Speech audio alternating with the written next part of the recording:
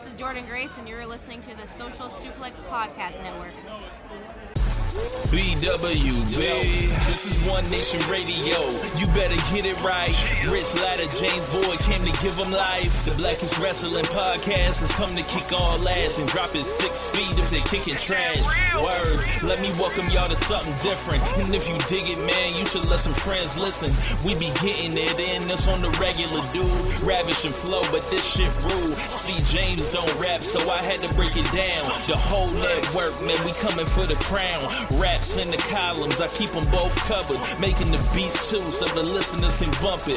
Hit us with the rating, yeah, I'm saying it's a 5. Before you hit it, talk, bob your head side to side. It's One Nation Radio, and this is the beginning. It's Rich, and I'm here with James. It's time to listen to One Nation. We got to unleash the power of the pyramid. This is Mike Sempervive from WrestlingObserver.com. Check me out on Wrestling Observer Live every day. And also check out your boys, Rich and James, on One Nation Radio. This is Kenny Omega. We're listening to One Nation Radio. Check it out, guys. These guys know what's up. Big Kenny Omega fans. That's all that counts to me. Goodbye and good night.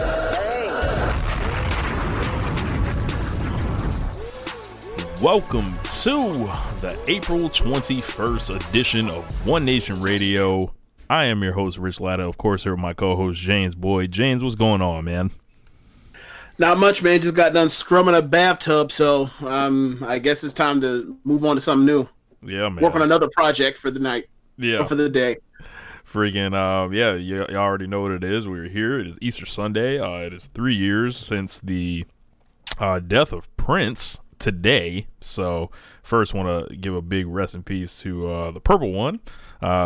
If you go back in the archives, we did a episode right around the time he died that I think was probably one of our better shows in the archive. But make sure you guys are rating and reviewing us on iTunes, Podbean, or wherever you listen to us, and tell your friends all about the Social Suplex Podcast Network. Also, check out our friends at powerslam.tv. Link will be in the annotation. If you are a fan of independent wrestling, they have over 4,000 hours of footage from all around the world. Use the code Social Suplex to get your free month's trial. Don't forget to visit ProWrestlingTees.com/Social Pick up your Social Suplex shirt. My man Joe Saba in Australia said he can't wear a One Nation Radio shirt in Australia. Otherwise, it's like some crazy right-wing thing. It's called like One Nation. It's like the party. And he would get in trouble for that. So he, which is like kind of hilarious. But make sure you guys visit the Patreon, patreon.com/One Nation Radio. Check out all our other great shows on the network, but we got lots to get to today. Yeah, so we're gonna jump all over. We got a little bit of AEW, we got some WWE talk, we got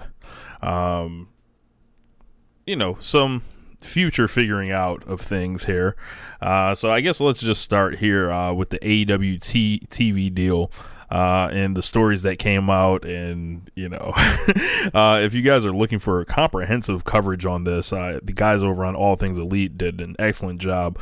Floyd with Dave Brown, and they did an extensive job. I'm not gonna go back and pull all the tweets that happened in that situation, but make sure you check those guys out. But James, did you see people jumping out the window like I did? Yeah, I mean, it came from the normal people, and it's funny because, like, they're the ones that a lot of the people you see, like, if you look at your mentions of people you follow on Twitter, to see, like, who's kind of has a sore spot when it comes up to the subject of AEW and how well they are or not doing or anything involving them. It's almost like we don't even know we only have an idea of what the company could potentially be. We haven't even seen the show yet. Like, why? I don't get why you're already hating it. Like, I mean, if you have a thing where you don't like the Young Bucks in their act, or same for Kenny or Cody or whatever, I can get that. Like, there are certain people, like, I'm not exactly the biggest Kenny Omega fan outside of his killer matches. I don't really care, but I don't really have enough of an opinion about the Young Bucks to care one way or the other. I enjoy their matches, the ones I tend to watch, especially like the ones of the last year or so when Matt's out here letting Nick do all the work, because Matt got his bad back. So like those matches are kind of toned down or whatever. So like I never saw or didn't see many of the matches before when there's the super kick bonanza and all the other stuff. And then Cody, like, Cody's a lightning rod because, he's more of a WWE type of wrestler or whatever else, and he is someone that fits in line with the top of a Ring of Honor workhorse situation from back in the day. Like, he's no one's Daniel Bryan, so no one will ever misconstrue him for that, or McGinnis or AJ or anything like that. But so like a lot of people have their issues where they're taking that into it, and like I can understand where like obviously like they have whatever they have and figured out whatever they figured out through whatever means that you may or may dislike, and they're taking it and they're the ones that have this opportunity or whatever. So I understand like why people have whatever issues, but I don't get why you can't look at just NXT and Triple H, for example, to see someone that was literally a locker room, just someone that was just cutting people off at the kneecaps every chance he got to keep himself on top or whatever else. And now that he's a person that's kind of in the back, or he's in the background, he does like 1 or 2 matches a year, and you see what he's putting out as a booker, that's a completely different thing. Like there are levels to this thing. Like chances are they're not going to be booking this thing for themselves, or they can, and we'll see, and then we'll be back to where like there's only WWE again. So like they have the opportunity. Let's see what they do with it. I'm kind of walking into everything with a fresh perspective. But sorry for rambling around on that. But my way of getting back to it is all of that stuff that people have in the back of their mind, or the forefront of their mind, or their negative feelings towards these guys or whatever else, or feelings of insecurity about the fact that like there's another outlet for people to watch pro wrestling in America, and I don't know why. It's like, if anything, the best case scenario is AEW does well, and then WWE also does well, and WWE is like the incumbent, so they already have the inside track on people's attention anyway, and therefore, like, we can possibly have 2 kick-ass wrestling shows to watch, where all these wrestlers are, more or less living up to their potential, as opposed to feeling like, regardless of how many people they come up, you see them on NXT or whatever else, or what have you, and then they end up, more or less not being utilized to best their attention. Like, there's so much wrestling talent in the world, and in America, and in North America, whatever else, and all these access, and we have so much access to everything else in the world that's like, why not, like, let's do this right, as opposed to we have one person on top, their McDonald's, their Starbucks, their what have you, and they make a good enough product. They make a good enough product for the common denominator, but like, let's have more flavors than just, or let's have more burger shops than just WWE.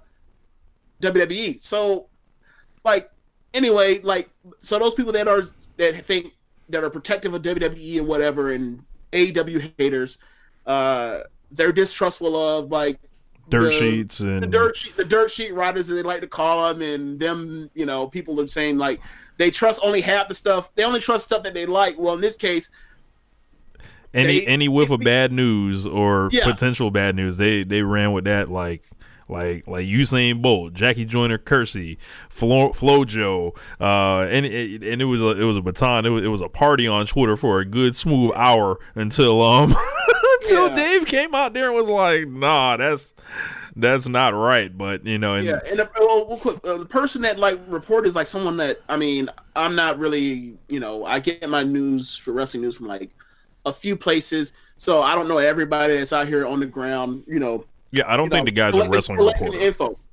This person I never heard of, and no offense if I didn't heard of him, I'm sure there's like 5,000 guys I haven't heard of, but this person I hadn't heard of before, and that's the news they went with. And then all of a sudden, like, I see them, and I just like all the memes, all the jokes, laughing and whatever else. Like, and this same thing is funny because the Meltzer thing with Ronda Rousey from months ago, when he's saying like she's wrapping up and she's probably going to go try to start a family and then come back or whatever, and she may or may not come back. People were like, it turned into, you don't know anything. Right. Now, in the current appearance, if you're someone that follows Meltzer and you hear how he, if you hear him on how he writes about Ronda in her year in WWE, or hear him on Observer Radio podcast, and hear how he talks about it, he is very much pro Ronda Rousey. So, like, if anything, like Dave is like he was like looking the other way during a lot of like her downfalls towards the end of last year, or he wouldn't. some of her shortcomings as far as like her promo work, whatever else, aside from like the one super weird Sasha Banks promo about I should wash her feet with my hair or wash her hair with my feet. Aside from that, he never really ever said like, yo, like, you know, like that Nikki Bella promo about when he slut shamed her was horrendous. But, you know, for the most part, he was very positive on her. So it's like if one were to listen to the things he said about her throughout the entire run and juxtapose that with what actually you will watch from week to week, one will be led to believe that he has an end there, right? Mm-hmm. So it's kind of like, from the outside perspective, when you hate all wrestling reporting, or you want people to just like, I hate those people that are, I hate what is done to the business or whatever, so I just want to watch this stupid show and not have to be spoiled on anything else. Or have people that know, like, critique something they already see is coming, and then like wonder why like they're not enjoying the Magic show. Like, they were so quick to hop on after keeping that shit at a distance. They were so quick to hop on. It's phenomenal. This one, it was like, oh, so y'all are okay with the reporting at times. It's just when it's some shit you like. Yeah, gotcha. Yeah. All right. So cool. I noticed the same type of thing, but as we mentioned, Voice of Wrestling came out and debunked that. Yep. Especially like I think Floyd did a good job, like putting like, you know, their finger on the pulse there, because Mookie Ghana, everybody can kind of figure that's their source. He works for AEW, and he was tied in with Voice of Wrestling. So if that dude is saying that this time buy thing that is not on the table, and, you know, we spent like 10 minutes now just talking about that, but we didn't tell you what the whole deal was. So apparently the thing was, there was supposed to be where AEW would buy time on TNT, essentially like an infomercial, or essentially, and it'd be like an hour. That would be, that doesn't that sound like kind of expensive, James? Yeah, like, I mean, look, to be in prime time on Tony, you're right. Like, Tony Khan would be absolutely a money mark if he did that. And I mean, he's still kind of a money mark. He started his own wrestling promotion, but still, like, that would have made him the biggest money mark all the time. And there are too many people, or he has listened and followed too much wrestling by all accounts. And I've heard him speak on what he wants to do with the AEW. So it lets me know that, like, it makes me feel like he has a sense of history. So if he has a sense of history, he knows good and damn well, like, he can't be the money mark. Also, money is fucking falling from the sky right now for like any type of live program with followings and everything. It's like all you got to do is put your hand out. Someone's going to like get it. So what we're hearing still is there are two networks negotiating. Nothing's changed yet. Right. I'm sure whenever the news breaks, I think the closest guys that are tied in with it will have it, unless it's like, you know, special circumstances. Yeah. And the thing for me is, like, I didn't take it as this is nonsense, this is impossible, this can't possibly be true. I took it as, I find it hard to believe that somebody in this day and age, when knowing what it is with TV rights or for live TV, would pay their way onto the show. Like, yeah, that sounds foolish. Like, it sounds like it's hustling backwards. Yeah. I mean, and look, we've seen plenty of people do things that are counterintuitive or whatever else and come out making money, but just to do that starting out just sounded like, it just didn't sound right. So I was like, all right, maybe. I doubt it. But that's why I was like, I sent a tweet out during the thing. I was like, well, that's not optimal. Like, keyword being like, if this is true, like, that's not optimal. Like, kind of clown or whatever. And then I was talking to Keith Mark Anthony Jackson. Shout out to Keith if you listen. And he was like, nah, man, this is bullshit. I was like, we'll see. And then like about an hour later, like Melzer put that thing out on the board, and I was like, ask and I shall receive, and it pretty much got like squashed out from there. But we'll move on from there. But yeah, man, I just thought it was hilarious how all that, you know, that party that went down on Twitter. But I mentioned it in our group. It's like some Cobra Kai shit. John Kreese's karate. We only want John Kreese's karate in here, James. That's it. We only want Vince McMahon's pro wrestling. That's all we want. So, speaking of pro wrestling, CM Punk somehow has apparently showed up to some indie promotions in the middle of nowhere with Ace Steel, who was his original trainer. He was behind the show. Apparently, Silas Young from Ring of Honor was involved, and he hit a GTS in a mask. He ran out to the ring, did a run-in, and he got up out of there. Apparently, this isn't the first time Punk has did this. This is just the first time it's really blown up like that. With, AEW starting and all that, I wonder if this is kind of a plant, like for the idea of CM Punk returning to the pro wrestling scene. Did you hear about this story, James?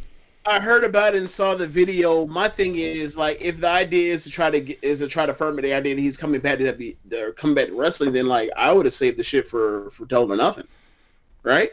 I would have him come on Double or Nothing and been like, all right, yeah, like. Two things I announced. I'd had CM Punk come out the same way that like Jericho came out at All In and attacked Omega at the end of the show, right? I would have had that. I would have had one of those kind of moments, and then I would also at the same time I've been out here plugging that like my TV show. I would come out and make sure I have my TV deal in or whatever else, and then like announce both of those at the same time on both of those shows. Be like, look. We have we have Chris Jericho, we have Kenny Omega, we have Cody Rhodes, we have whoever else, the Young Bucks, and this plethora of all of this young talent or talent that has not been overexposed or whatever else. And then also we have like one of the biggest names in wrestling of the last decade, and like he has been gone for 5 years. So like, come check us out. Yeah. What do you make? Like, and there was always that story of CM Punk going on that podcast saying if he did show up in wrestling, he'd be in a fucking ninja suit wrestling his friends, and no one would ever know. Apparently, this is like did he say that? He said it about like 3 or 4 years ago, and which is hilarious that this whole story comes about because there's like stories, and I believe Sean Ross Sapp wrote on this on Fightful Select that this stuff has been happening since at least 2015. Which is like, wow, where else has this man been? So, with CM Punk, like it's always going to be like that love affair there from fans. Like, there's a lot of people that he was an anchor for that kept them watching WWE in those long, the fall of 2012, the summer of 2013, spring of 2013, where if there was something, on the show that you could look forward to, it was that promo CM Punk was going to cut. It was... Yeah, like, he's a top guy in WWE for 3 years. Yeah. Or close to 3 years, right? Like... What more? I mean, he's one of those guys. Like, you always talk about WWE as far as like the last Goldberg run in 2017. It was like there's really nobody else to come. There's really nobody else for them to come back and get. Like, they got Sting before then. They got I'm trying to think who else to come back. They brought back Ultimate Warrior back in the house over the years. Like, there was no they got back Hogan. Like, Flair came back. Like, there's really nobody else for them to bring back. And I don't mean necessarily wrestle, like, be a gigantic somebody's like, oh, like, we got everybody back in the house and we can start selling these DVDs and shirts and and parade around as a legend or the other thing. Like, and now at this point, because they exhausted all the WCW guys or whatever else, like, the only person left is now people that like exited on bad terms, and like nobody ever exited on bad terms worse than Punk, and that was the bigger star. So, I mean, in recent eras, so that's where we are. I mean, obviously, like Warrior, like that was a huge Brett, clusterfuck. Yeah, Brett too. Like, those are huge clusterfucks. But like, we even brought Brett back in 2010. So like now it's like Punk is like this generation's Brett as far as like estranged from the company, was a top star, and we never knew if he was ever going to come back. And if he ever does, like, the fact that he's out, like, it's a huge thing. In legions and legions of fans that are just kind of that will follow them wherever. And Brett was like kind of like the same way. Yeah, like, I mean, he's a person that, like, they show up somewhere to wrestle, and you're going to grab an eye, similar to how Jericho did the thing with Omega and had raised Western business for New Japan. It's like, yeah, like, he's respected as a wrestler. He was on top for a while. Yeah, so, of course, like, that would be a huge get for them, but, I mean, we'll see. Like, I don't know what the relationship is. Yeah, so I know that he was with Marty in Chicago at like Wizard World or one of those conventions recently, just like a day separated, or maybe even on the same day that the Bucks and Kenny were there. So I'm sure, you know, if they would have crossed paths, that would have been the time, you know, just putting the timeline together. But speaking of Marty, right? When is his deal up? In a couple months or in the summer? From what I heard, it was like he signed a 6-month extension like at the end of last year. So I would think he would probably be showing maybe up. June. Yeah, maybe June, July, okay. something like that. Okay. Also, did we ever? Good question. You ever forgot there was still heat because how that man went over on time with Okada? Oh my God! Yeah, I would be interested to find out like those guys' real feelings about that, because like it all ended up like working in the end. They had to rush their main event and all that, but Marty almost fucked the money out here. So like the boys went out there and had how long did that match go? That main event, like 8 minutes, 9 that shit minutes, was like 11 minutes or like 9 minutes or something like that. Yeah, like bro, like that shit was like a Kyrie Sane like sprint match where it was like, yeah, we're gonna try to have a 5-star match in 10 minutes. Yes. Yeah, so yeah, I mean, you know, things happen or whatever else, but they just cut it close. Like another show that cut it close was the MSG show. Yeah, they rushed off the air. They rushed off the air after Okada hit that Rainmaker. Did you watch it back? No, not yet. But like you can tell, they're like. Think of how fast, like on the Titantron, we were watching it, and like they get to celebrate like they cut that, they went home. Yeah, like that's all we like. New champion. That's all we got. Later, wrap it up. Yep. Sprinting off the air. Yeah. So it is funny because like clearly it was a time thing, because otherwise, like, it wasn't like they tried to scam the audience to get off air. Like, everyone was there to see Okada win the title. It wasn't like it wasn't like no Braun Strowman, Roman Reigns, Brock Lesnar situation at all. Oh my God, bro! I would have hated to been in that audience. My God. Well, hold on, they did what? I mean, rush the ring. Well, I mean, think about how. I mean, we got the videos of them after the show, like how they boo when they realized they went off air. True. So. The Superstar shakeup, we kind of had, you know, a couple days now to sit with it and kind of like look at the rosters and all that, and I've got them pulled up here, you know, and I'm calling this shaking out the shakeup. So James, what are some kind of feuds that you may want to see with, you know, the guys, and I'll give you a second to pull the roster up, you know, okay. that were drafted there for me, and of course, I pull up this thing and I get like something start playing in my ear like an advertisement, because you can't just go on cbssports.com without something playing and them trying to sell you a car or a Jeep or something like that. But you know, honestly, now I ever since you started, or years ago when you started harping about how you cannot get to a video on YouTube without cutting through an advertisement, and but like now, ever since it for years now, I just can't unsee it, and I like to thank you for making like life that much harder. Thanks, appreciate that. You know, anytime, man. So me, you know, looking at, I'll start with like Monday Night Raw, since that's the show I normally cover on our Lords of Pain show. I want to see Ricochet. Oh, and you gonna look? Hold on, and you gonna stay covering it? We're not switching. We are not switching. You mean you don't want to give it up? Hell no! You can have them 3 hours. I'll deal with trying to like scramble and bust my ass trying to keep notes for over the 2 hours and then do a show like 15 minutes later. I'll deal with that. I'm not doing that. I'm not doing what you have to do with it in 3 hours. No, thank you. So it's not fun.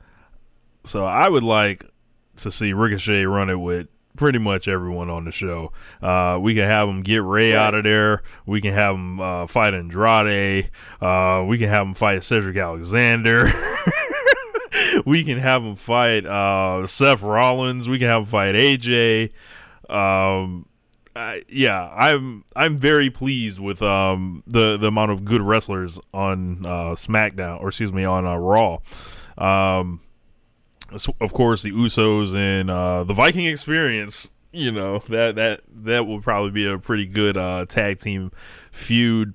as well as Black and Ricochet are there. So and you can pretty much sub Aleister Black with all those other guys that I named for Ricochet there. So not too excited about the women's division there because it looks like Lacey Evans is going to be pushed as a top star.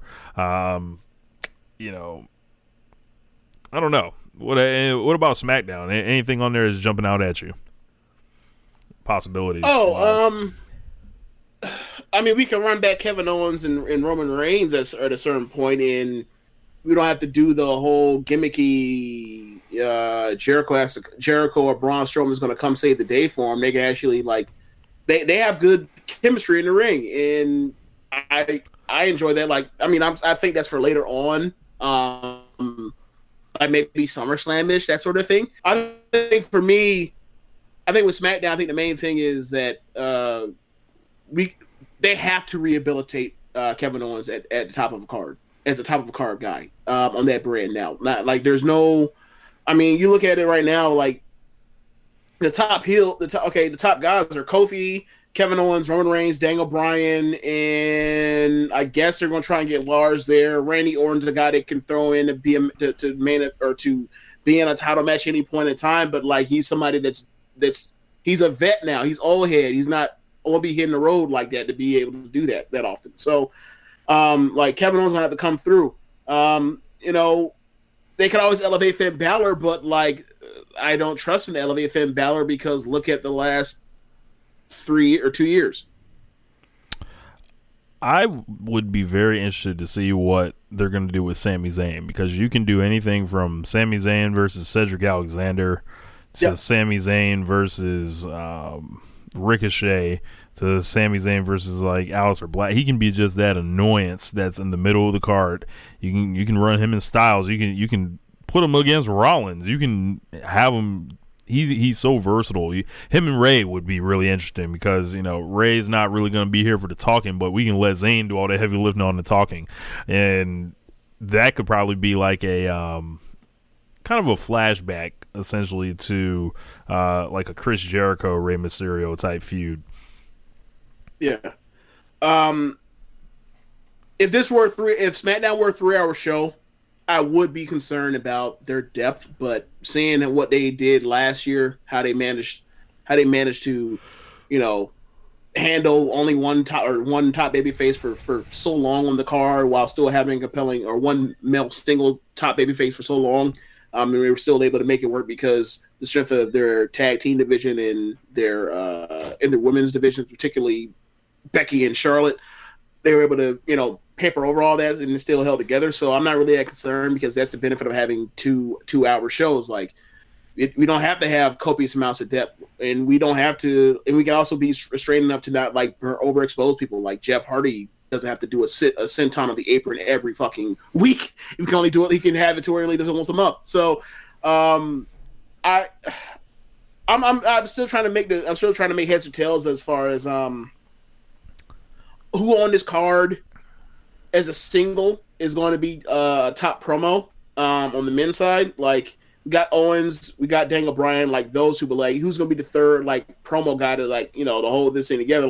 Maybe this is a chance for Roman Reigns to kind of show off what he had showcased with Cena a year or so ago or 2 years ago, or with or other times with or when he just came back. So it's maybe we can finally get that side of him. Because right now, his match ain't doing it for me. Huh? Yeah. Is there any chance that it's Lars as a promo guy? Yeah. I mean, he's a smart guy that is well spoken, but I don't know if that's going to be showcased. I don't know if that's something you want to do with him just being. I mean, you could do a monster that can talk, but my rule. You know how I am with monster. I don't even want it. I was kind of upset when they showed us that Braun Strowman could read. So I'm not really, I don't know if that's necessarily the best thing in the world, and that's kind of my taste, but. If he's well spoken, so if that's something they want to do, I'm sure it'll work well. Now NXT is not about the promos, aside from when they had someone like Sammy down there, but and occasionally like their top guys, they can cut promos. Like Johnny can cut a great promo, Adam Cole's a great promo, but that's not something that they really flex on. Like they're in ring performance, so he needs reps. I mean, if I were them, I'd have him come out, kill people, and then cut promos after the show to try to get him ready for that. But I mean, I don't really look at the house show reports to see if that's something they're doing with him. But it's something they should, if that's something they want to look into, that's something they should do with him versus have him slaughter over again and then cut promos for heat. Yeah, I'm trying to think. It's going to be real interesting to see what they do with Roman Reigns because it looks like they got him staring at Elias right now. That doesn't excite me on any level. And, I'm looking for the pitfalls, like where are they going to fuck it up with Reigns, because that's typically what they do is fuck it up with Roman Reigns. You had an interesting thing based on what they've done with Roman since he's been back. Like, oh yeah, like he came back, and I can't remember exactly. I'm bad at remembering what I wrote to people, but like he came back and like the first thing he did is like try to reboot the Shield for a third time. Reboot it for a third time, just because that was a third reunion. Then he just spent the rest of that time getting his ass whooped by McIntyre to get, and then like they had a forgettable match, both of them, and they're like two guys that like they should have had a better match between them two. And then this is kind of where we are. Like we're restarting McMahon versus. I'm sorry, who do we blame for that match? Sorry? Who do we blame for that match? Because, like, Roman Reigns is kind of adding up these bad WrestleMania matches now, and then Drew McIntyre is, like, rapidly sliding down my list right now. So I'm, like, kind of looking at them both with the stink eye. I'm giving it to, honestly, whoever's putting together their matches and who's telling them how to lay them out like that. Like, that match wasn't meant to be good. Match was meant to be just a placeholder, and then Roman overcomes the dude. He beat him with one spear. Yeah. Like in the whole matches, he gets his ass beaten, and then he beats him with a spear and puts him away. And it's like that's similar fashion like his Roman's singles matches before at the beginning of last year. And it's like, hey man, nobody wants to see Roman Reigns have bad matches or have these Hulk Hogan ass matches, you like to call them. So like that dude is a great athlete. That dude is strong as fuck. Like put that to use. Like that was his saving grace for all the people that talk shit about Roman Reigns or whatever else when he got too much too soon. His saving grace were he was having killer matches on pay-per-view or like on a big match at 10 o'clock or the main event of Raw or whatever else. They don't do that with him no more. They was like, fuck it. They was like, the great matches ain't working, we gonna do something else. Yeah. Yeah, not my favorite, but if it was me, I'd like to see Roman Reigns versus Buddy Murphy. Like tell him to go in there, pick up the pace with Roman Reigns. Like let Buddy Murphy do that work, give him the rub, and then beat him. Like, and you don't really have to worry about folks saying Roman buried Buddy Murphy. It's Buddy Murphy. Like he's just there to have good matches. So, but you give this guy something and make him want to prove it. Like. Also, maybe a Finn Balor Buddy Murphy match I think would be really good over the Intercontinental title. But I mean, hold on. Like, there's also Ali there. Like, there's a bunch of good stuff for like that IC title that can be done. Like, like let's say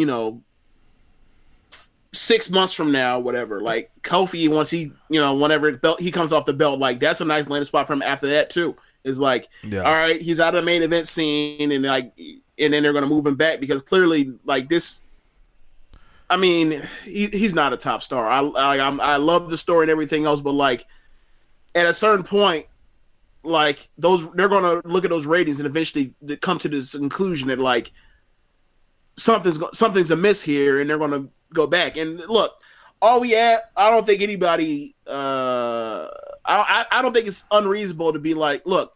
He wins the title. Give him a decent run in a title program, and then the next program after that, then pull the plug on it. Yeah, I am concerned that they're gonna treat him. They're not gonna give him something to really sink his teeth into. Like we're gonna get to it later, but I it looks like maybe Nakamura is his first program, and this isn't Shinsuke Nakamura of 2016, 2015 anymore. And you know how they feel about him. So, well, you don't think this is a situation where they're just giving him somebody just a beat to keep his heat? Possibly, but like, I don't know. I'm not really feeling it. I would be shocked if he actually if Nakamura beat him. Oh no, I don't think that's a possibility. Or no, I mean beat him to be like, okay, this is my setup, or lay him out to set up a title feud in the future. Look, man, I understand that you want to give him somebody to beat, but I can tell you this right now, I can go through that card to find other people that should get a beating, should get beat before that. That is not gonna sell. Nakamura, Kofi Kingston is not going to sell. It's just not. So it seems like a lame duck challenger. If that's the case, yeah, it's Kane. It's Kane doing horror story shit with your wife after WrestleMania 30. It's absolutely that. It's absolutely we're beating your ass fucking week or every other week on TV and on pay per view. WrestleMania 22. We're right. That's absolutely what that would be. We actually might as well just shuffle around the format. Let's look at that part where we're talking about the first feuds, and I guess we'll mention the Roman Reigns' kind of trajectory right now. Roman versus McMahon's is back again. Boy, last week he knocked Vince out with the Superman punch, and Vince McMahon fell in Elias's arms. He looked like Calvin Candy. And but everyone's trying to figure out, why did Roman Reigns punch Vince McMahon in the face? Look, man, they don't even know why Roman Reigns punched him in the face yet, but absolutely, maybe Vince is trying to stand with Elias for some reason. I don't know, man. Because it seems a little weird and off-putting that Vince McMahon is involving himself with a non-title program, and hasn't said a word about Kofi Kingston having his daddy's title still. Or we still haven't resolved the Vince McMahon and Becky thing either. Right. But there's a bunch of stuff we still haven't resolved Braun Strowman and Vince McMahon when he took his title shot at Royal Rumble either. That's the thing that pissed me off about the whole, or pissed me off about that whole situation where he's the one that punched him in the face, because it's okay, so we went into a WrestleMania where all these people got their matches, and it wasn't through their own agency. It wasn't because of their own determination and fortitude. It was because Ronda Rousey is a hothead that snapped and then punched Becky in a match where she was dead to rights because she's a fucking moron. It is the New Day having to win to get Kofi into the match, as opposed to doing it reverse, where they do it the first time that way, or he does that first. They do the first match, then the New Day have to do it, and then he comes out and wins it himself. That would have been more as far as he is basically controlling his own. They are controlling their own destiny. And then this is just okay, so we have really nothing to do for Roman, so what are we going to do? Bring the McMahons out and do it again, even though you did it in 2015 through 16, and it wasn't good. And in fact, people were cheering for Triple H. Yeah. But this time it's going to be Shane. Or Shane. It's going to be Shane because it's on Shane's show. So it's okay, so we're really going to do this. Shane versus Roman. Who gives a shit? Bro, should Roman be looking for an exit strategy? Yes. And I'm not. And before anyone flips out, I'm not saying Roman Reigns going to AEW. I mean a different exit strategy. Hollywood, more movies. Yes. Commercial Joe. Yes, out of here. If this is what they're going to give him.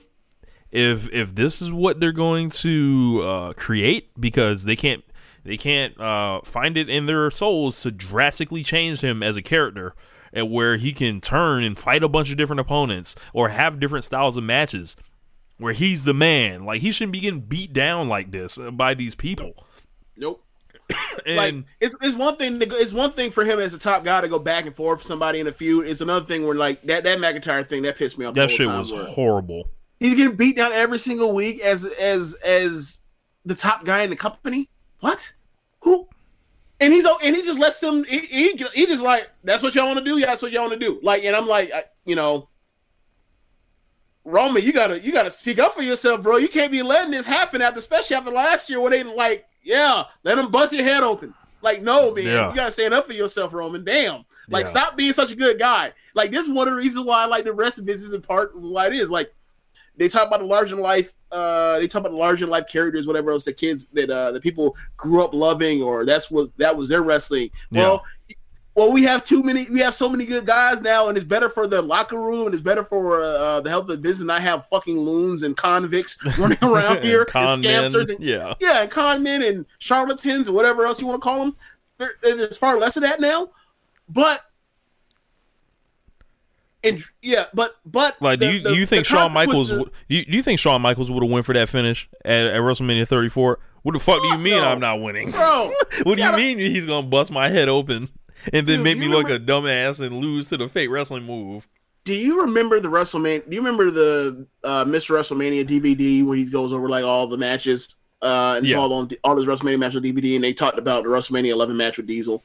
Yeah, and he was arguing with Vince like, "Dude, I've been laying this dude out with my super kick, and the whole entire story of this match is, if I hit my finish, is he done? Like, what I want to, like, is all it take? Like, can he survive if I hit the finish?" And then Vince's decision was have him kick out at 1. And then Shawn told him that shit will die. And Vince is like, do what I say, and sure enough, the shit died. Like, any of this kind of stuff, like, we even hear this stuff about Cena, right? About like the Nexus thing at SummerSlam, right? WWE versus Nexus in 2010 SummerSlam. Like, he made the call to say, I'm going over. It was a wrong call, but he was a top guy, and Vince said, okay, Roman's a top guy. He needs to stand up and say, fuck that. We're not doing that because that's stupid, because it's going to kill me. Therefore, it's bad for the company because I'm your top fucking guy. At times, like, within reason. I'm not saying he's turned into 97 Hogan. So the only thing is, like, I think Roman Reigns, I don't know if he has that type of leverage anymore, because they essentially had a WrestleMania like build and everything come and go essentially without him. Like, in anything that was like business moving or consequential or anything like that, like, all the tickets were sold like off the brand, and like they lost. Did they lose some TV ratings in the fall? Sure, they did. Right. But right. I don't know. Maybe Roman doesn't feel like he has like that type of leverage. Like, well, he needs to look in the mirror and realize you're the fucking big dog. Like you need to come out here and like look at the roster, right? Literally pull out a paper, like, and be like, this is the list of guys I like to work with. Like, and just stop being so like happy-go-lucky with, like, you know, I'm just happy to be here. I'm just here, you know, trying to make money and do whatever. But like, what they're going to do is murder you, Roman. Like, and they're going to get you in positions to where it's just as bad before the whole time, where he had to take time off. It could be worse even now. Okay, so I missed that whole era after WrestleMania 34 where he's fighting Jinder and Joe and Lashley or whatever else. I think that's as bad as it's ever gotten for him. Okay, so I missed all that stuff. I heard all about it, right? But the thing for me is the fact that you got this dude back after beating cancer in 4 or 5 months, and he already feels tired coming back. He already feels tired coming back, and a part of that is because you're just retreading a feud that you just did 3 fucking years ago for WrestleMania.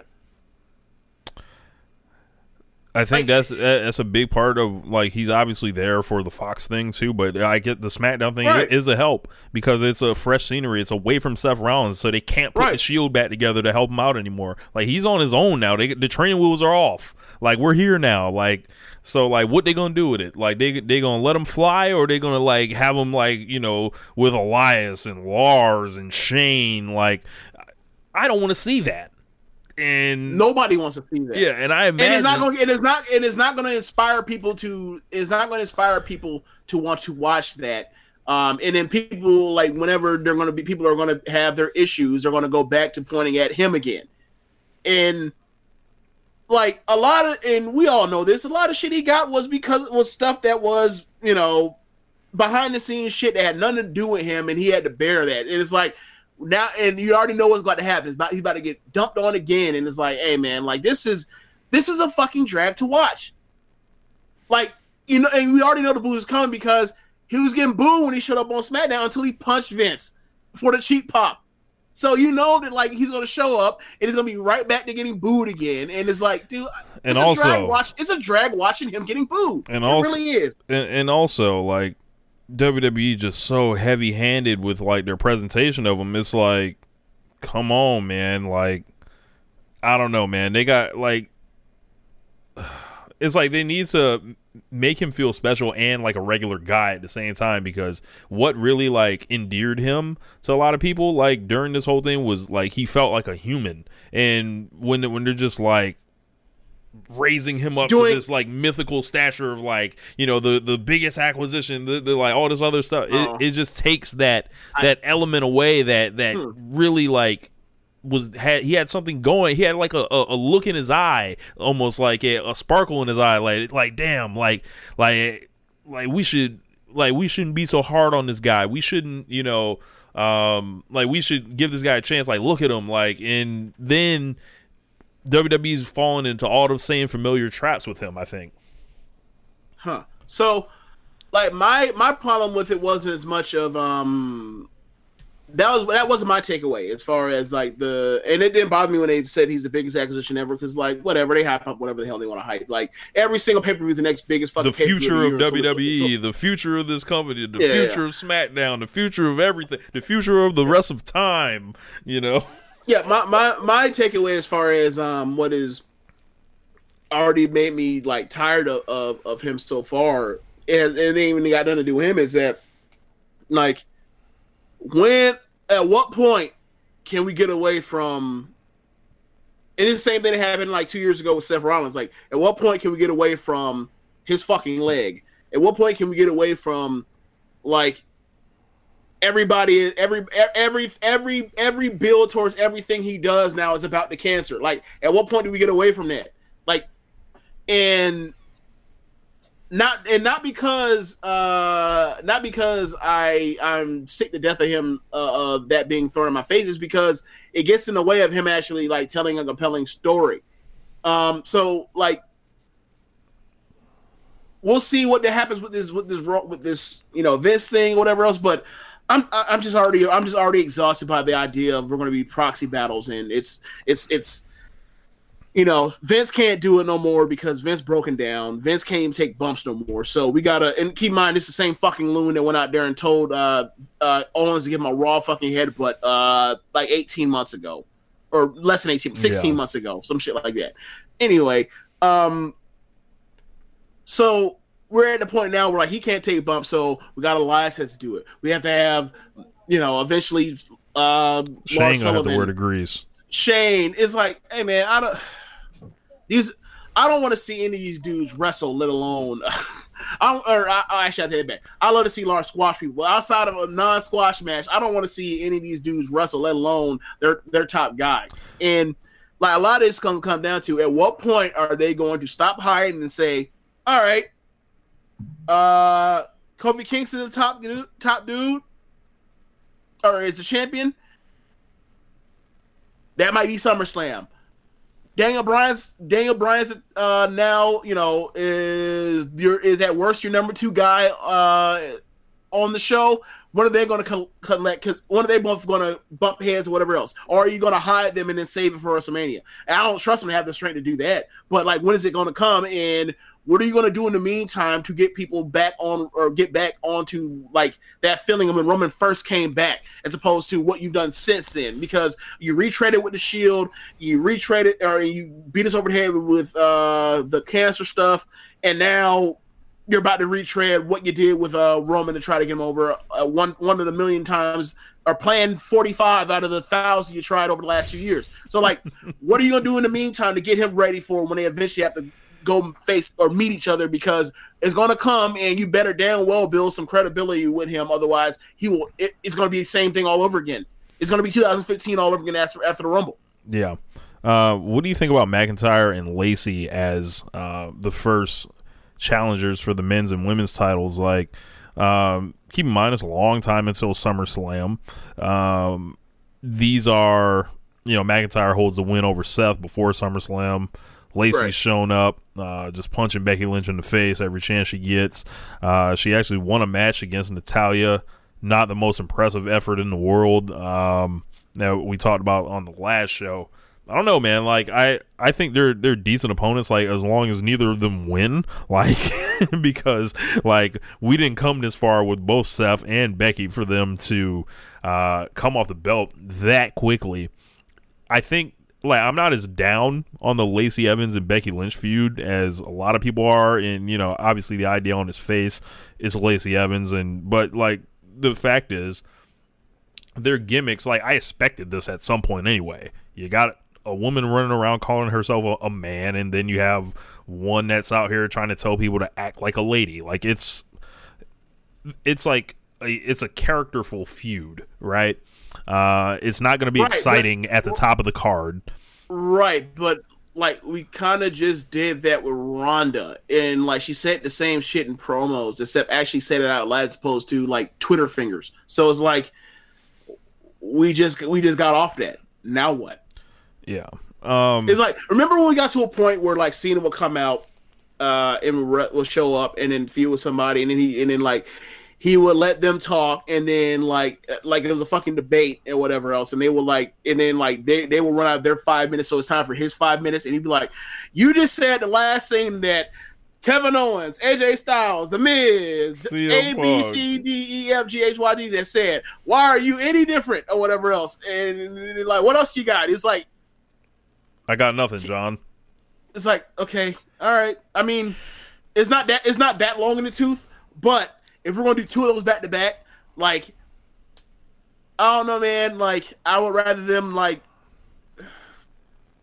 it's really hard because they put they put Lacey behind the 8 ball on this one. Like, she could have been she was been up since the Royal Rumble. She could have been beating people. Like, she could have been beating people to build some credibility, and then gave her this, and like, she's going to lose, probably. And then what? So I think it's a situation where they just want to throw her in the deep end and see what she has, and then rebuild her from there. But I don't agree with the strategy. Like, hold on. You can't keep grabbing all the talent in the world while also having that fucking while having the power plant. I'm calling it the power plant. Yeah. And then say, "Hey kid, go out there and swim." I don't know. I never saw your backstroke, but go out there and swim. That's irresponsible. Correct.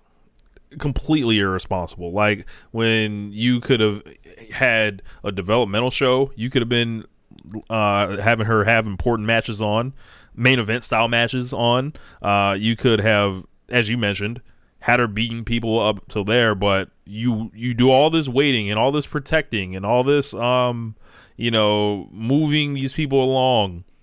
Elias was the same way, kind of, and even Elias is still not, like, he's had like one pay-per-view feud ever, like, with Seth Rollins, and he hasn't had one since, essentially.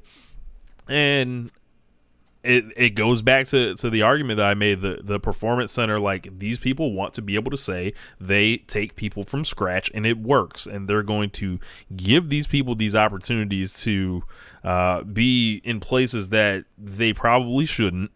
And I agree with that. But the thing is, like, they're doing it despite of the quality of the product, and that's always been the issue when they do this. When they bring up Braun Strowman, when he's one of the 10 worst wrestlers I ever saw in my life, and then over a span of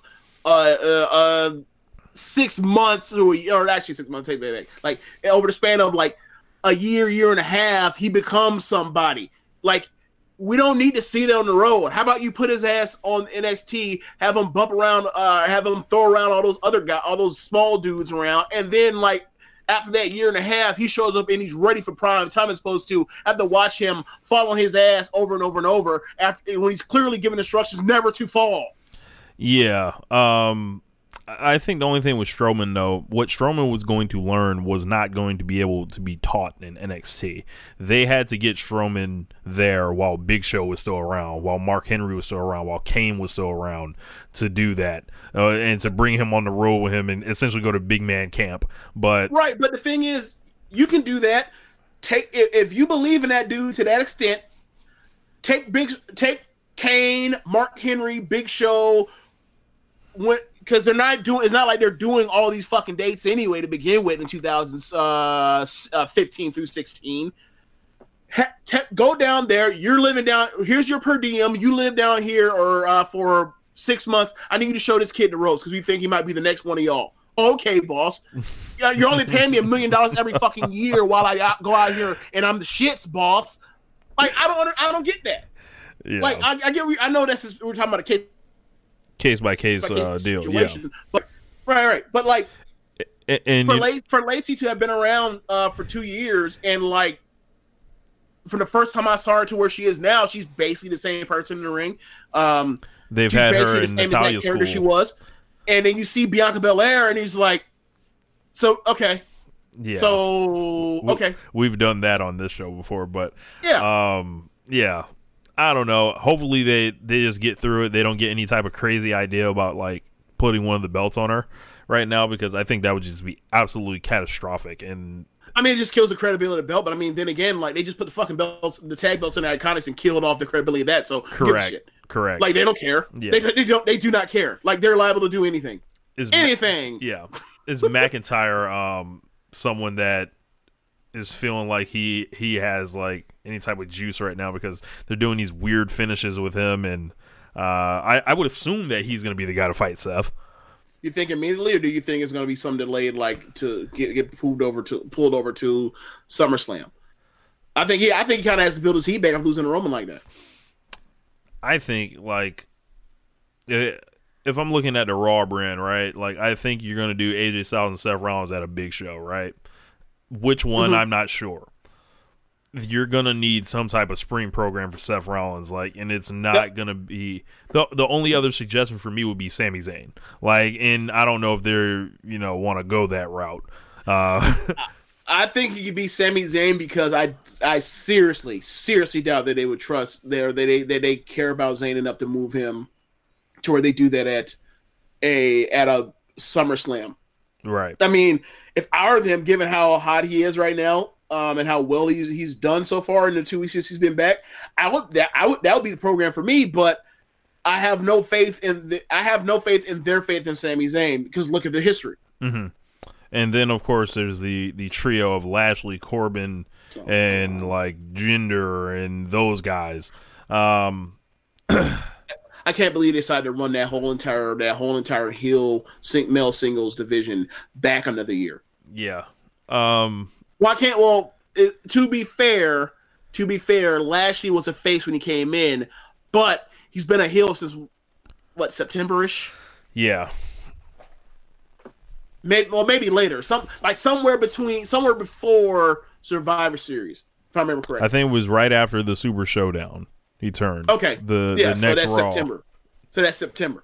So he's been a heel for a long time, and then like after Survivor Series when they did the whole faction thing with they factioned up against Braun Strowman. So like we've now had 6 months of this. So like you knew these last 6 months, and you damn well knew it because you brought your asses out there and say this is a new improved WWE in mid December when those three fools were creating the rating.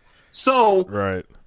The fact that you decided to run that whole entire, or that nucleus back was like, dude, that's such a mistake. And now, what the hell are we gonna do with Corbin? Corbin's gonna have to go out there and oh my boring gosh, it up with somebody else. It could be him that gets the match, and that would be just like poor Seth Rollins. Okay, so one thing I will say is I believe that Seth can get a good match out of Corbin, because Corbin, I mean, we say what we want, and it's absolutely true that he's boring as sin, but he's also demonstrated that he's not a stiff and that he can be carried by top guys, by top workers. And, we give Seth a lot of shit or whatever else, but for this company, he's absolutely still one of their top workers. And you disagree on any of that? Or do you feel like I'm already giving it too much credit for when they go out there and have a damn 3-star even match? Yeah, like I reject it. A 15-minute 3-star match. Like I reject it, and I will not accept it. Whatever that Sami Zayn line is. Well, I'm gonna have to get a soundbite of that just to run it. But yeah, man, I don't know if we need Baron Corbin to get 3.25. Sure, that can happen. Like, but ain't nobody signing up to see 3.25 match. Like, nah. Yeah, Seth Rollins can do God's work and get him to get him to 3.25. Yeah, sure that can happen. But yeah, I don't know, man. Like, yeah, I wonder how long Rollins gonna hold on to this thing. Like, it looks like since, like, I think the only person that's minefield is AJ, because like AJ's been treated really well. I seriously. Do you think he's gonna stay heel through this whole year? No, I'm sorry. Say babyface this whole year. I think AJ's gonna turn at some point. So do I. I think that's the feud you eventually build to, is like WrestleMania is AJ versus Seth or whatever else. Yeah, I think that's where I feel like one. I mean, that's kind of thing. Like when we talking about like with the brand split as far as moving AJ is like. And also, like moving AJ or Daniel Bryan was, we have to have a Daniel Bryan or AJ Styles versus Seth feud, because we haven't had it yet, and it's ridiculous that we haven't had it yet over these years. I don't give a damn how long Daniel Bryan was gone. We are owed this, damn it. So, and another part is like however it was going to work out between those four, whether it was Roman and Seth and Bryan and AJ, we kind of felt like both of those, like they were going to be paired off in the twos, where like those are the top two guys on both brands, and they're not going to put 3-1 on Raw or 3-1 on the other brand, and vice versa. So, eventually that's what they have to build to. Like I feel like one needs to happen at SummerSlam, and then the other has to happen at WrestleMania. That's how I would do it as far as I try to build out a card. But we'll see. So we just seen like this weekend, Cody and Dustin. Dustin Goldust is in AEW now. And he was the mystery opponent for Cody. They announced it last night in a 5-minute promo package in the Road to Double or Nothing. It was like a bonus episode. I think it was episode 13. And I don't know if this is a hot take, and I think Josh may have echoed these statements, but the Road to Double or Nothing is like surpassing being the elite as of late. So this is a storytelling device and everything else, but it seemed like they don't have a ton to do right now in being the elite. But on the Road to Double or Nothing, they're doing a lot of great profile pieces on everyone that's going to be competing, whether it's Nyla Rose, whether it's Kylie Ray, whether it is them going and showing you how someone's music is getting done, whether they're doing these heartwarming stories of guys that are going to be, I think Sunny Days was his name, who's going to be in the Over the Budget Battle Royal. But this week they focused on Dustin, and he cut a promo essentially and talked about the build essentially for what this match is going to be, and I really liked it. And Goldust came on here and was yelling at the fans about his contract status, which is absolutely hilarious 1 month later. But yeah, I thought it was like, it's a guy that, if you guys have seen it, it seems like he has a lot left to give at his, like, he's said he's been in the business for 30 years, and he's like, I want to show that I can still do something that means something. And, we'll see how the match goes. I expect, like, a whole lot of, gimmicks and everything else like that. But I think that if Cody's able to match that intensity that Goldust brought in this whole promo thing, I think that's gonna reel a lot of people in that that claim that there's nothing to really like on this show. Like, I've already seen it on Twitter, which is like, okay, whatever. But I'm actually kind of interested in it, and I didn't know if I would necessarily say that. I think I said it to Josh. It was a long time ago that Goldust had that run where he looked like he was one of the 5 best wrestlers in the world. That was 2013. It's 2019 now, so I don't know if Goldust, like, I just don't know. Like I'll leave it at that. But what'd you think of the whole thing? There were a lot of stuff that they dropped in the thing that I really liked. I think I said this to you immediately after watching it, my initial reaction. Like the part about, I was there for you, and I don't get my thanks. Like that is, a lot of classic heel jealousy, insecurity things. That I think they're nice, like breadcrumbs. I think that I'm more interested in, like, whenever they go face to face. I think it would do it for me more than what was done here, because I also still want to see what from Cody's perspective, like what he has to say about this, because it's like as a person that doesn't watch the Double or Nothing work or the or Being the Elite work, when I come to it, like I tend to get like caught in, like, okay, I like that. Like I'm kind of already sold on whatever the big thing they have kind of going. So it's just kind of like, I don't really need the additional or the quote unquote additional reading. So, but when I see it, I have to give I'd still take it in as anything else I take in.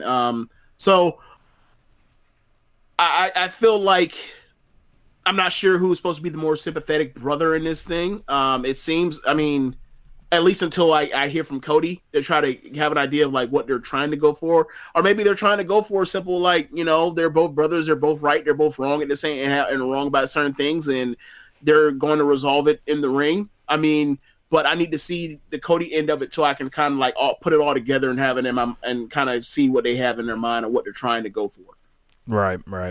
But this is a match. I know you've been in on this match for a long time. So, and it's a match between two people that I'd like to see wrestle. I like as wrestlers. So like, I'm already in. You already have me sold. Just whatever. Whenever it starts, whatever May or whatever else, or Memorial Day weekend, like I'm ready. Yeah. I don't need to be sold. But if you're gonna give me something to look at, I'm gonna critique it. Yeah, and I've been a big fan of Goldust. Pretty much, Goldust is one of pretty much the seminal characters of when I was first started watching wrestling. I remember being at house shows during that time and being terrified of Goldust, saying that he was going to come up in the audience and kiss everyone if we didn't all shut up. So I was trying to tell people to cool it, because I did not want that freak, that weirdo, coming to try to come kiss me. I had no concept of what Goldust really was, hinting at there, but I just knew something was different about that guy. So, yeah, man. But we'll see how it goes.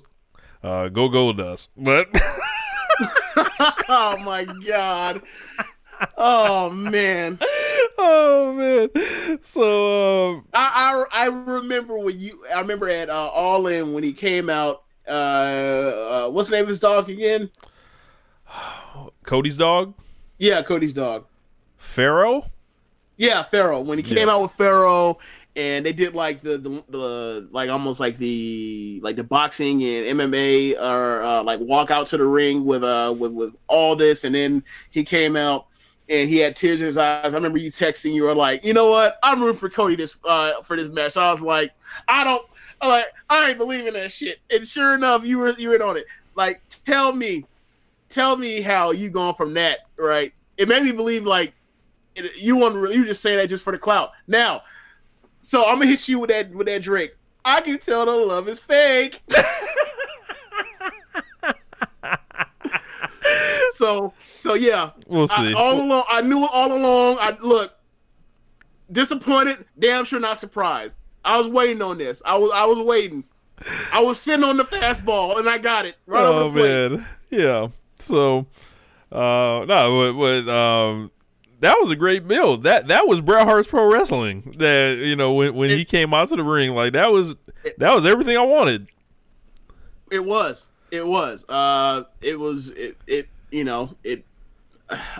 Okay.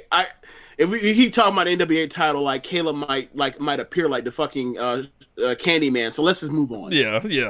We've done enough. We've done enough. So two last things I want to get to. So there's like been kind of like this new report that has popped up about a backstage update with Dean Ambrose. I believe Meltzer was the one that said this. So he's been hearing from people in backstage in WWE. They believe Dean Ambrose is retiring from wrestling from being burnt out. He's only 33 years old, and he's still drawing interest from AEW, but there hasn't been any match to that lighter, essentially, or Wait a second. What do you mean is in AEW? They can't possibly be talking because he's under contract. Yeah. What are you trying to suggest that in pro wrestling people have go-betweens and they send out feelers and tamper? Are you saying that in a competitive workplace that people tamper? Is that what you're trying? Is that what you're getting at, Rich Lotta? No. You mean to tell me that when free agency hits on June 8th every year in the NBA, when people sign those deals, when it hits 12:01, when people sign those deals at 12:02, that people were tampering? Is that what you mean to tell me? You mean to tell me they didn't They made these decisions. They don't make these decisions on the spot, James. You mean to tell me that when Magic Johnson showed his ass up at LeBron's house and he signed and he talked to him for an hour and then signed on that they weren't doing any talking beforehand? That's what they were doing talking beforehand. That's what you're trying to tell me. Palinka was talking to LeBron before then. That's what really. Yes, wow. That's kind of how these things work. I'm shocked. But I am shocked. And I can't believe it. So WWE's been doing a million retirement last matches, farewells. They're doing one right now. Or they just did one right now. As we recorded this, they had them in Moline, Illinois.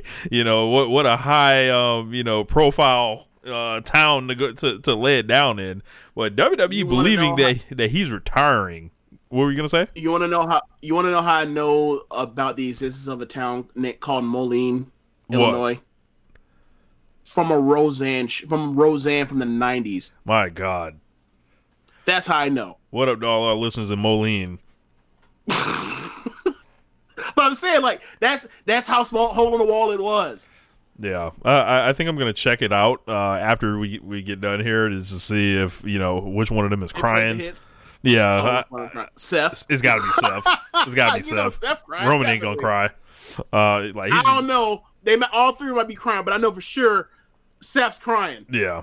What do you make this thing WWE believes he's retiring? And how good is if that's the case, what has Ambrose been telling them? He's 33 years old, and he doesn't want to go into the most competitive marketplace ever. What? That doesn't even that sounds irresponsible. I mean, look, man, he's made enough money.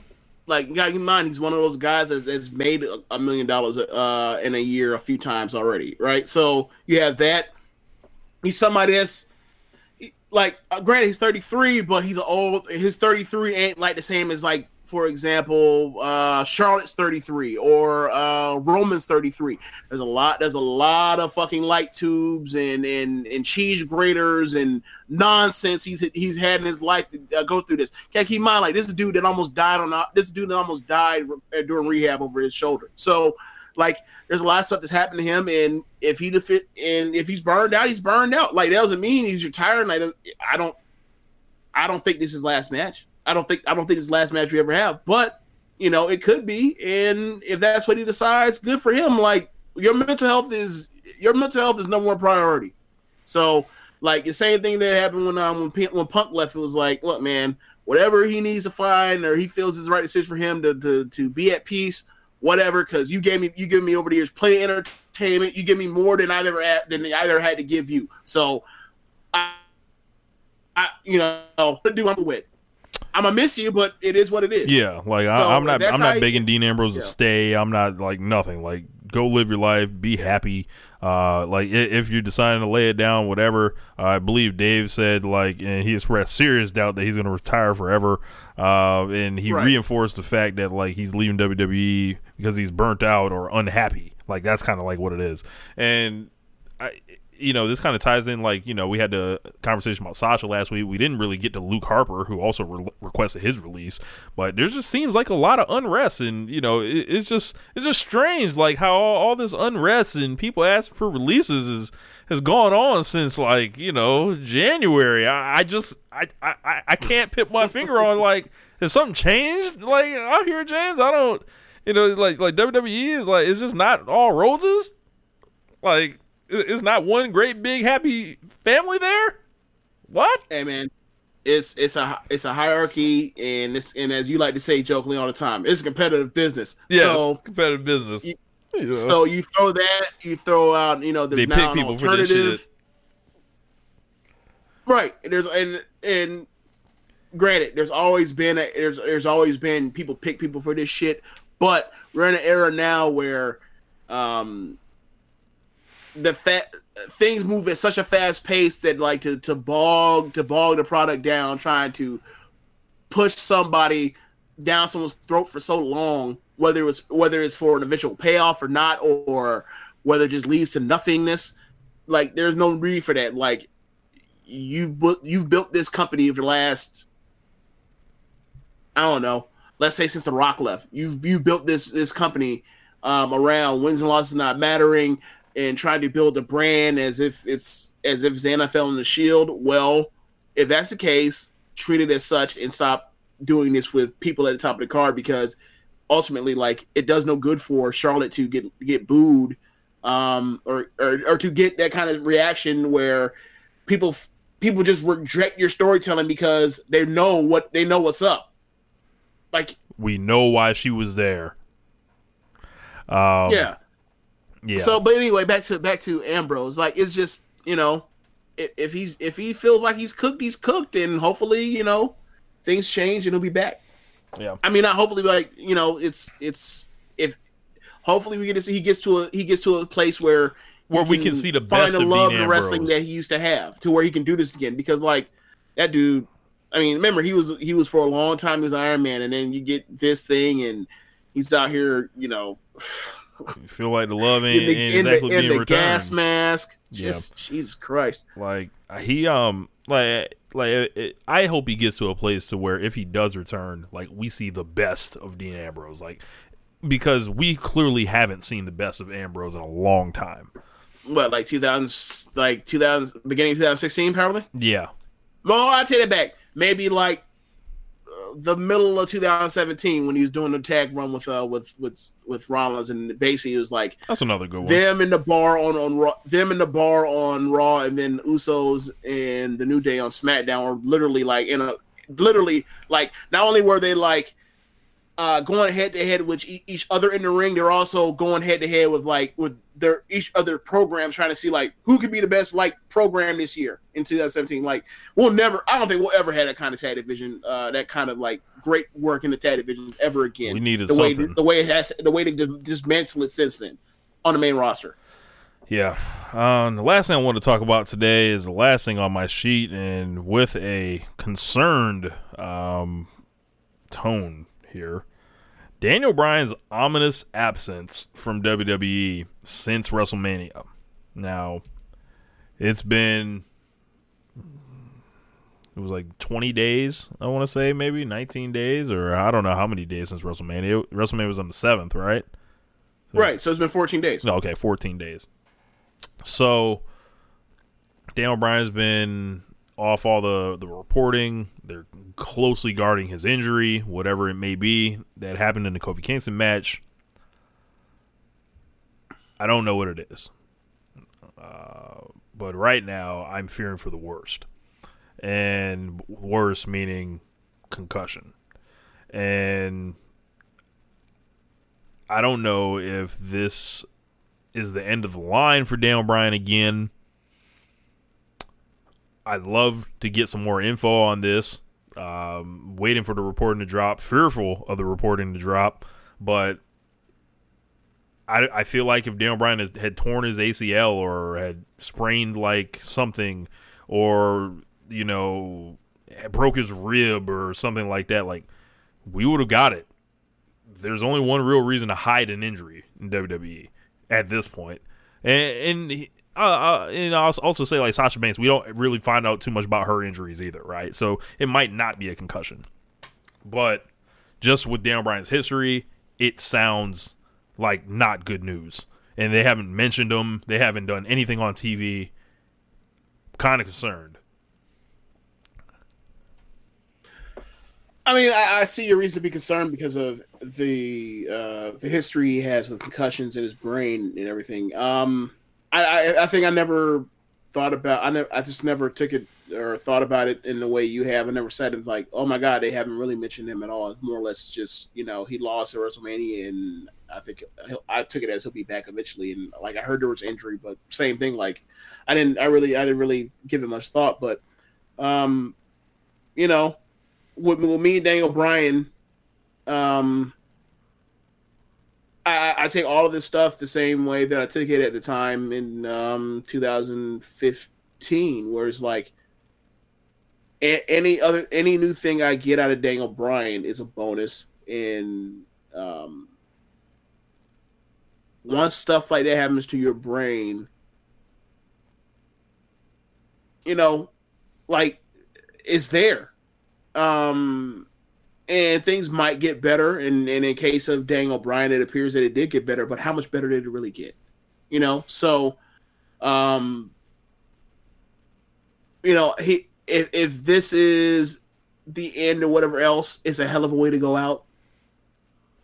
And it also adds to the magic of Daniel Bryan. It it almost feels it would be kind of poetic, but and I wouldn't regret like cheering him to come back because this is clearly what this guy wanted to do. He woke up, I imagine, at ungodly hours to get his brain tested, wherever else, to work hard to stay in shape, to come back, and what some people are calling the best run of his career. I don't agree, but it's like, you know, it's right like the there. second best. Yeah, it's right there. Strong, and there's a lot of strong Daniel Bryan to have between that 2000 or the end of that 2011 into going into 2012 when he turned heel and he was a twerp, and he's doing the yes while people were furious and doing the no, the team held no stuff, the run from, you know, the run all the way to WrestleMania 30, and then this like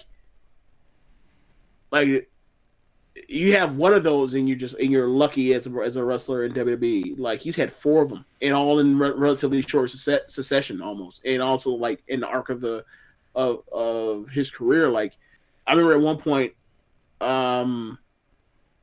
like before he came back at the beginning or going into WrestleMania 34, I thought that Daniel Bryan had like the greatest character arc of all time in WWE at the top of a card for more like a year run or something short. So the fact that he was able to actually add to that, especially given how dire it was like in the fall. Yeah. Where like, he's having kick-ass matches on TV with AJ Styles, but like this don't feel big time. To take that from there to, you know, he was in the most emotionally invested feud people were in on WrestleMania, and then he goes out there and has a fucking wrestling clinic with Kofi. That's a hell of a way to go out if this is the case, or whatever happens. Like he did it again, and I know, and this is all bonus. Like we never thought we were going to see that again. Like. This is where we are. So, you know, like I'll come to terms with it if it comes thing. Like, but I'm not going to take it as I'm just you know, I'm just like I haven't wrapped my head around. I'm processing it right now as you're telling me about like the potential there, because I never really considered it. Yeah, because like it just like, you know, word normally gets out on this stuff, and it just hasn't thus far. Sheamus has come. They've come out and said Sheamus has been concussed, right, and he hasn't been on TV, but. It's just weird with Daniel Bryan. It's different. And well, I will say this: it's better than them telling him he needs to get his ass on the plane to wrestle more matches in Europe after a concussion. So yeah, but yeah, that was pretty much it for my format sheet laid down for this week. But make sure, you know, anything else, James, that you wanted to talk about before we rolled up out of here today. No, not really. Think anything that really comes to mind. There was I can't remember what it was. I forgot. So just screw it. Whatever. If it comes up to me, we'll talk about it off air. Sorry, folks. Well, yeah. Make sure you guys are checking out all the other shows here on the Social Suplex Podcast. Oh, Network. I remember now. So I remember reading the Observer this week about how Stardom has dates on Tony Storm. Oh yeah. Yep. So a few months ago, there's a huge thing about how all the UK talent that we're still doing, like, you know, Rev Pro, Progress, what have you, is it ICW? Yes. Yeah, ICW and the likes in the UK scene, how, you know, that talent was still allowed to be on shows or whatever else, and even on, you know, I believe even still on their streaming at that time. And then how that changed, and then the people were thinking like, well, that means that the UK scene is like toast for 2 years so they can develop more people to kind of rebound from the losses. You know, you had the Pete Dunne tweet saying fret not, meanwhile he is the guy that's getting these checks. But whatever. Right. It is what it is. So, and that's no knock against Pete Dunne, get your money. But you don't have to tell me to fret not when like there's reasons to fret, bro. Like, chill.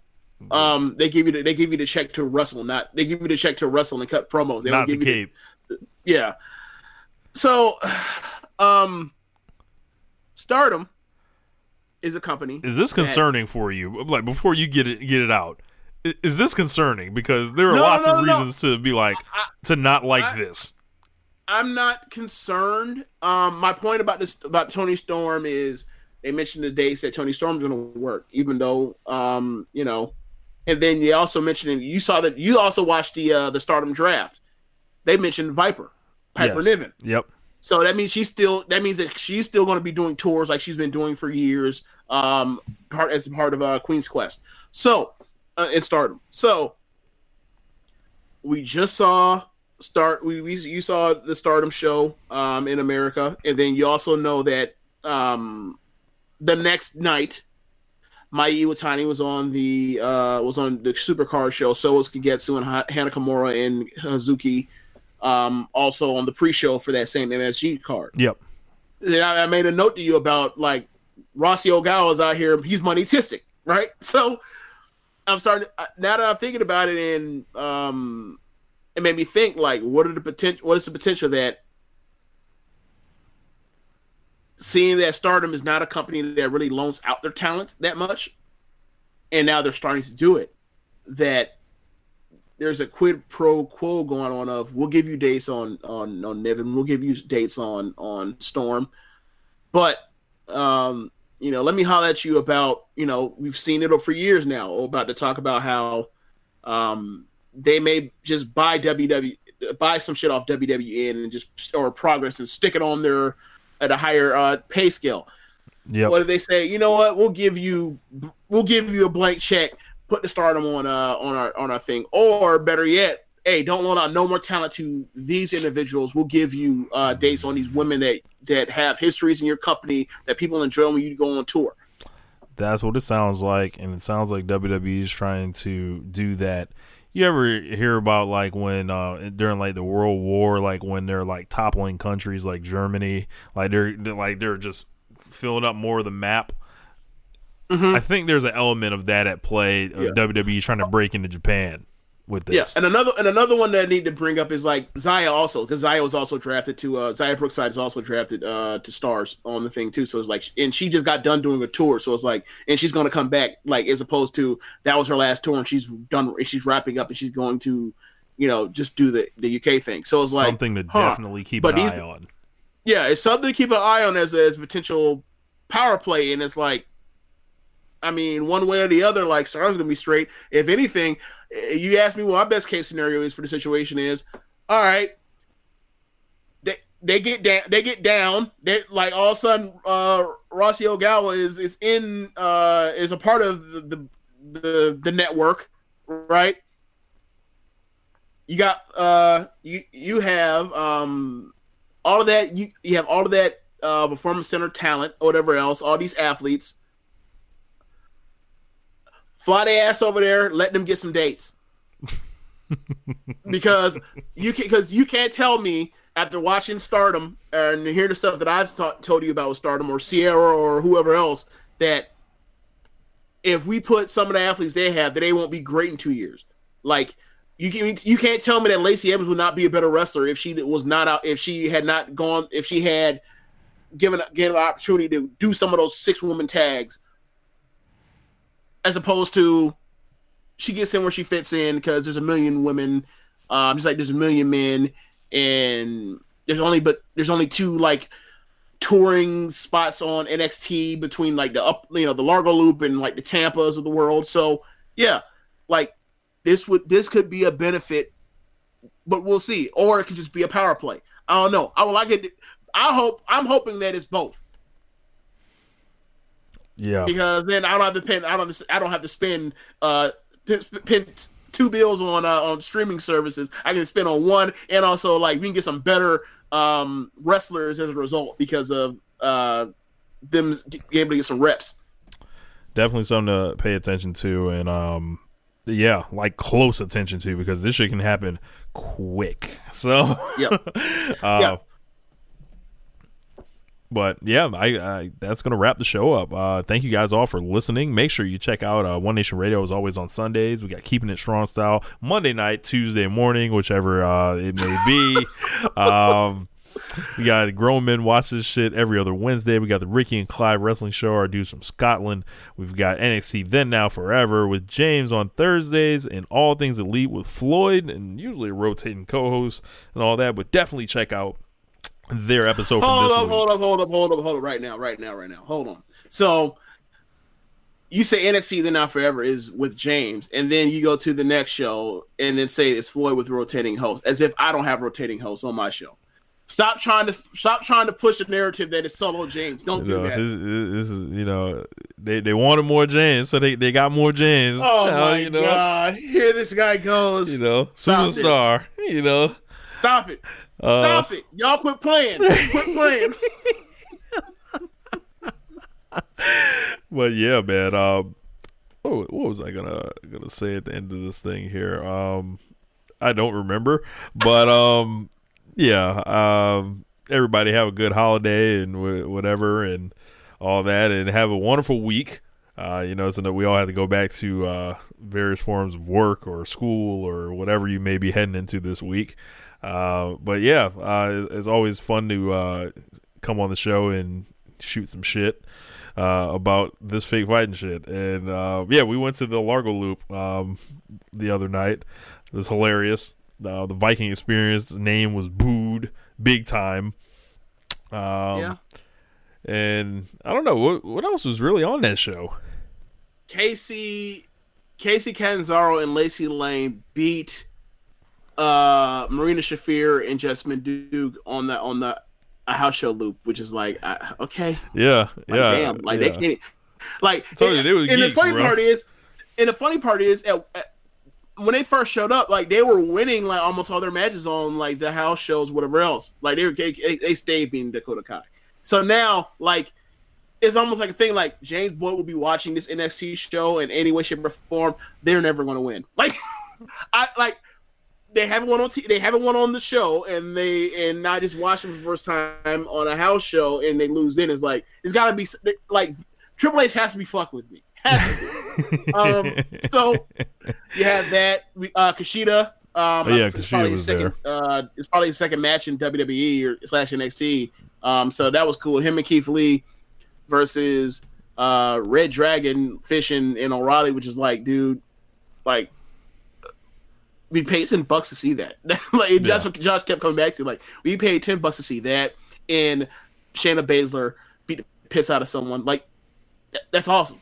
Yeah.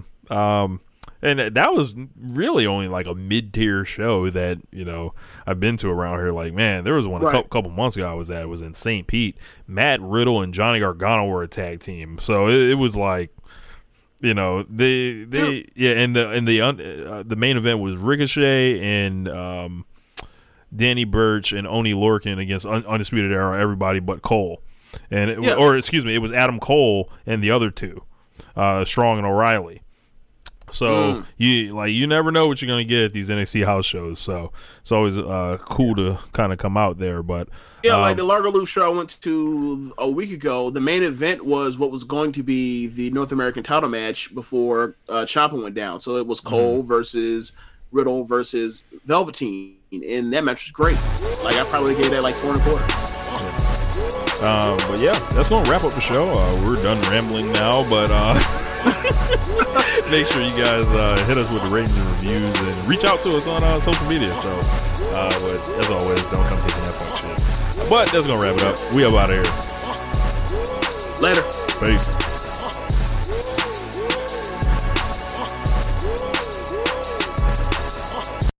Say goodbye to your credit card rewards. Greedy corporate mega stores, led by Walmart and Target, are pushing for a law in Congress to take away your hard-earned cash back and travel points to line their pockets. The Durbin-Marshall credit card bill would enact harmful credit card routing mandates that would end credit card rewards as we know it. If you love your credit card rewards, tell your lawmakers, hands off my rewards. Tell them to oppose the Durbin-Marshall credit card bill.